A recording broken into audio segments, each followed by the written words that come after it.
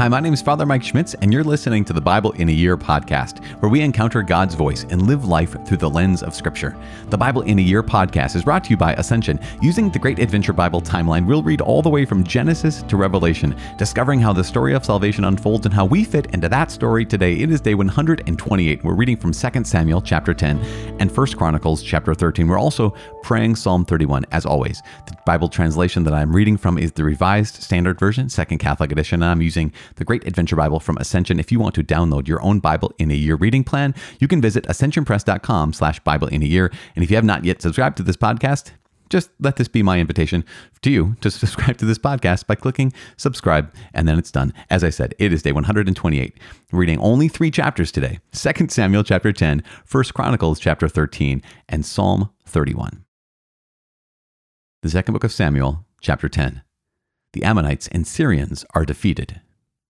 After this, the king of the Ammonites died, and Hanun, his son, reigned in his stead. And David said, I will deal loyally with Hanun, the son of Nahash, as his father dealt loyally with me.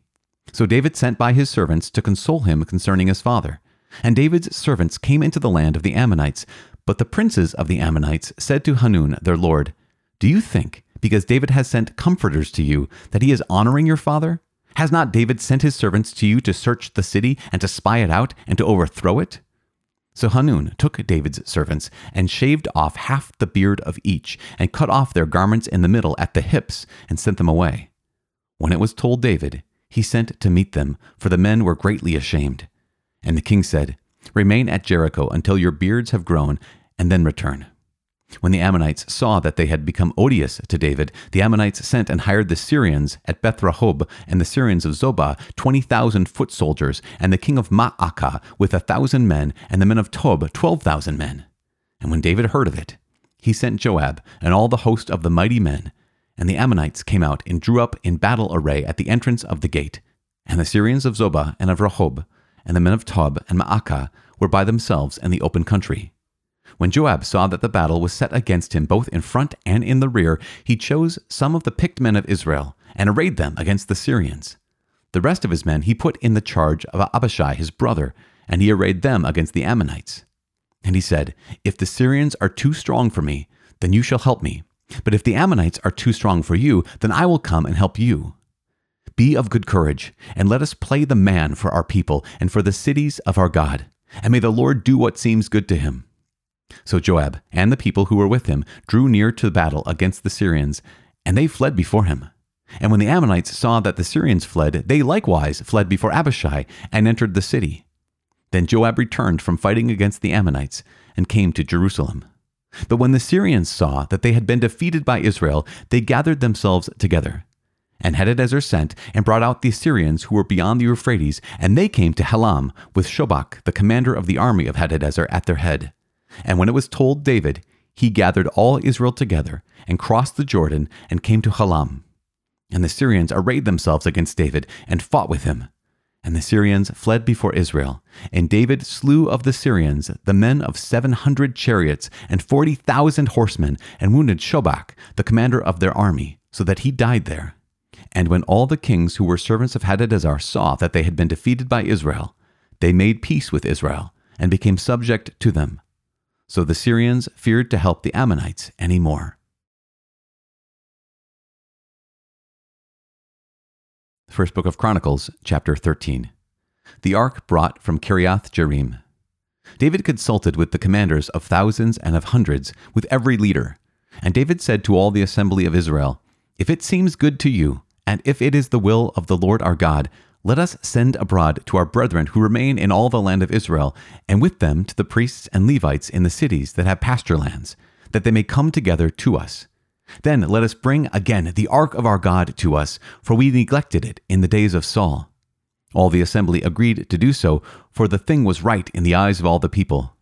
So David assembled all Israel, from the Shihor of Egypt to the entrance of Hamath, to bring the ark of God from Kiriath-Jearim. And David and all Israel went up to Baalah, that is, to Kiriath-Jearim, which belongs to Judah, to bring up from there the ark of God, which is called by the name of the Lord, who sits enthroned above the cherubim. And they carried the ark of God upon a new cart from the house of Abinadab, and Uzzah and Ahio were driving the cart. And David and all Israel were making merry before God with all their might, with song and lyres and harps and tambourines and cymbals and trumpets. And when they came to the threshing floor of Chidon, Uzzah put out his hand to hold the ark, for the oxen stumbled. And the anger of the Lord was kindled against Uzzah, and he struck him because he put forth his hand to the ark, and he died there before God. And David was angry because the Lord had broken forth upon Uzzah, and that place is called Perez Uzzah to this day. And David was afraid of God that day, and he said, "How can I bring the ark of God home to me?" So David did not take the ark home into the city of David, but took it aside to the house of Obed-Edom the Gittite. And the ark of God remained with the household of Obed-Edom in his house 3 months. And the Lord blessed the household of Obed-Edom and all that he had.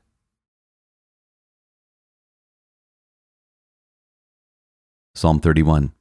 Prayer and praise for deliverance from enemies. To the choir master, a psalm of David. In you, O Lord, I seek refuge. Let me never be put to shame. In your righteousness, deliver me. Incline your ear to me. Rescue me speedily. Be a rock of refuge for me, a strong fortress to save me. Yes, you are my rock and my fortress. For your name's sake, lead me and guide me. Take me out of the net which is hidden for me. For you are my refuge. Into your hand I commit my spirit. You have redeemed me, O Lord, faithful God.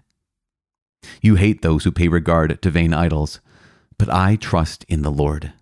I will rejoice and be glad for your merciful love, because you have seen my lowliness. You have taken heed of my adversities, and have not delivered me into the hand of the enemy. You have set my feet in a broad place. Be gracious to me, O Lord, for I am in distress. My eye is wasted from grief, my soul and my body also. For my life is spent with sorrow, and my years with sighing. My strength fails because of my misery, and my bones waste away. I am the scorn of all my adversaries, a horror to my neighbors, an object of dread to my acquaintances. Those who see me in the street flee from me. I have passed out of mind like one who is dead. I have become like a broken vessel. Yes, I hear the whispering of many, terror on every side, as they scheme together against me, as they plot to take my life. But I trust in you, O Lord. I say, you are my God. My times are in your hand. Deliver me from the hand of my enemies and persecutors. Let your face shine on your servant. Save me in your merciful love.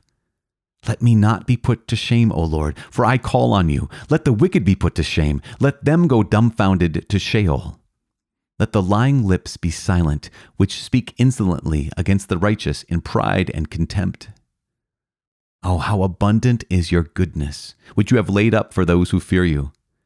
And I wrought for those who take refuge in you, in the sight of the sons of men. In the shelter of your presence, you hide them from the plots of men. You hold them safe under your shelter from the strife of tongues. Blessed be the Lord, for he has wondrously shown me his merciful love when I was beset as in a besieged city. I had said in my alarm, I am driven far from your sight. But you heard my supplications when I cried to you for help. Love the Lord, all you his saints. The Lord preserves the faithful, but abundantly repays him who acts haughtily. Be strong, and let your heart take courage, all you who wait for the Lord.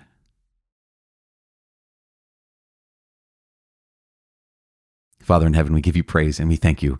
And we're reminded by your word today to love the Lord, to love you. As David said, love the Lord, all you his saints. To love you, God, is our highest good. It's our highest duty. It's our highest call. It's our highest honor to be able not only to be loved by you, but to love you in return, which makes no sense whatsoever, God, that you would even care. Why would you even care that we love you? And yet it matters. Yet our tokens of affection are even our small gestures of love, our small gestures of faithfulness, our gestures of worship, even just this podcast, Lord, allowing us to hear your word. You receive that. You receive that as a gift of love to you. And we think, oh my gosh, Lord, you're the one who's loving us by speaking your word into our minds and our hearts, into our ears, into our lives. And yet you see this and you receive it as our act of love to you, our act of thanksgiving, our act of worship to you, to simply allow you to speak to us. So Lord, we just want to give you love in return for the love that you've given us. So please help us to love you this day. Love the Lord, all you his saints.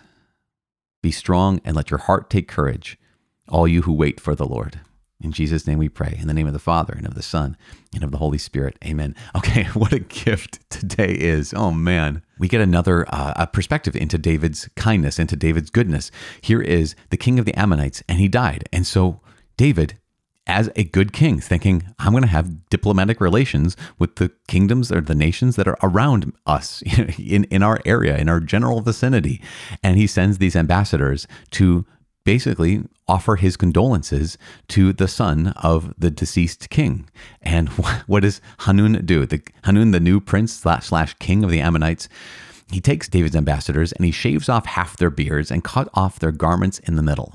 So this is meant to obviously humiliate these men. You think about in the ancient world, if you were a grown man, you would typically have a beard, and that would be a sign of sign of your age, be a sign of kind of some maturity, be a sign of even some honor in some places. And there, half of your beard has been shaved off.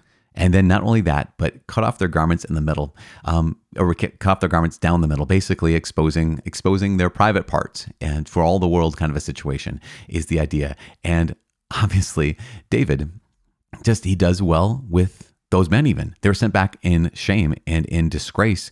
And what does David? Goes out to meet them. Again, just such a gift of this man, this king. He's showing himself to be a noble person who knows how to interact with these men. He knows how to interact with his people.